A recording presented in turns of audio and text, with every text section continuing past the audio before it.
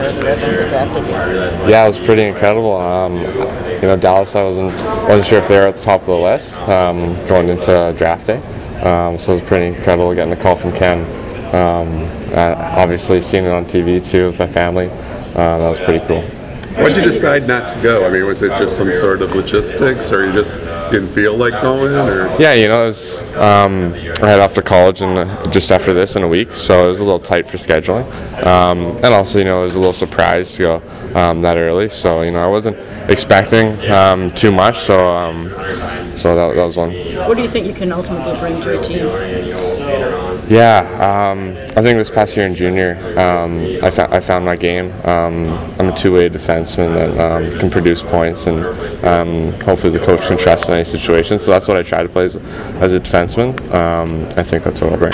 What came first, your defensive play, and then you tried to work on the offense, or kind of balance as far as balancing out? How did that? Yeah, I think I've always had that hockey IQ that lets me be creative in the offensive zone. So I think to start off, I was more an offensive guy. And then as you're going up higher into junior, you got to work on those defensive things in your own zone. The defensive part of the game is huge right now for me to progress. So that's what I'll be working on. What specifically, is it speed or agility or anything in particular? Yeah, well, as you go up higher in levels, even from the junior to college level, the speed and the agility it's a big difference. So just work on my edge work, work on overall speed. That'll come with maturing and becoming stronger. So. And obviously, that the Red Wings have some older defensemen on the team right now, so in a few years, there's certainly going to be openings. Yeah, that's why I chose college. I knew that I'd need a few years to develop, so that's exactly it. There might be some openings in 3 to 4 years. That's what I'm looking at. Now, where are you heading to college again? UMass Lowell, in the Boston area. How'd you decide on them? I went down on a visit there, just very professional in the way they handled things there. Norm Bazin, the head coach, well respected. And the facilities they have there are outstanding for development, so pretty easy choice. What do you take out of this?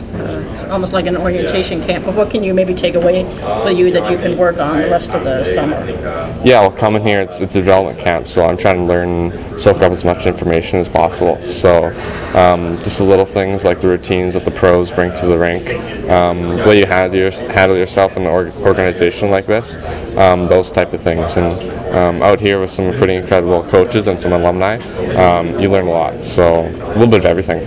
Who's your favorite player? Oh man, that's a tough choice. Well, the past few years, it's definitely been Victor Hedman. Tampa Bay was one of my favorite teams growing up. And just the way he skates, the way he handles himself in both zones, I look up to him, that's for sure. Can you talk about the fitness testing that you guys were undergoing today? What did you think of it, and how's it working with Mike Kadar? Yeah, it's something a little different, all that agility work and edge work out on the ice there. It's cool to see your result, to see where you need to get better. So I think just it's something that you can kind of like awaken up and seeing where you can improve. But overall, I'm just trying to learn as much as I can here. I think it's helped. How do you like that PEP work? Yeah, that was something really new to me. So it was cool to start. There's some funky stuff that some guys have been doing it for a couple of years. You definitely see that they know what they're doing. But after the first 10 minutes, I think I got a little hang of it, and then it was really impressive. Thank you. Yeah, thanks.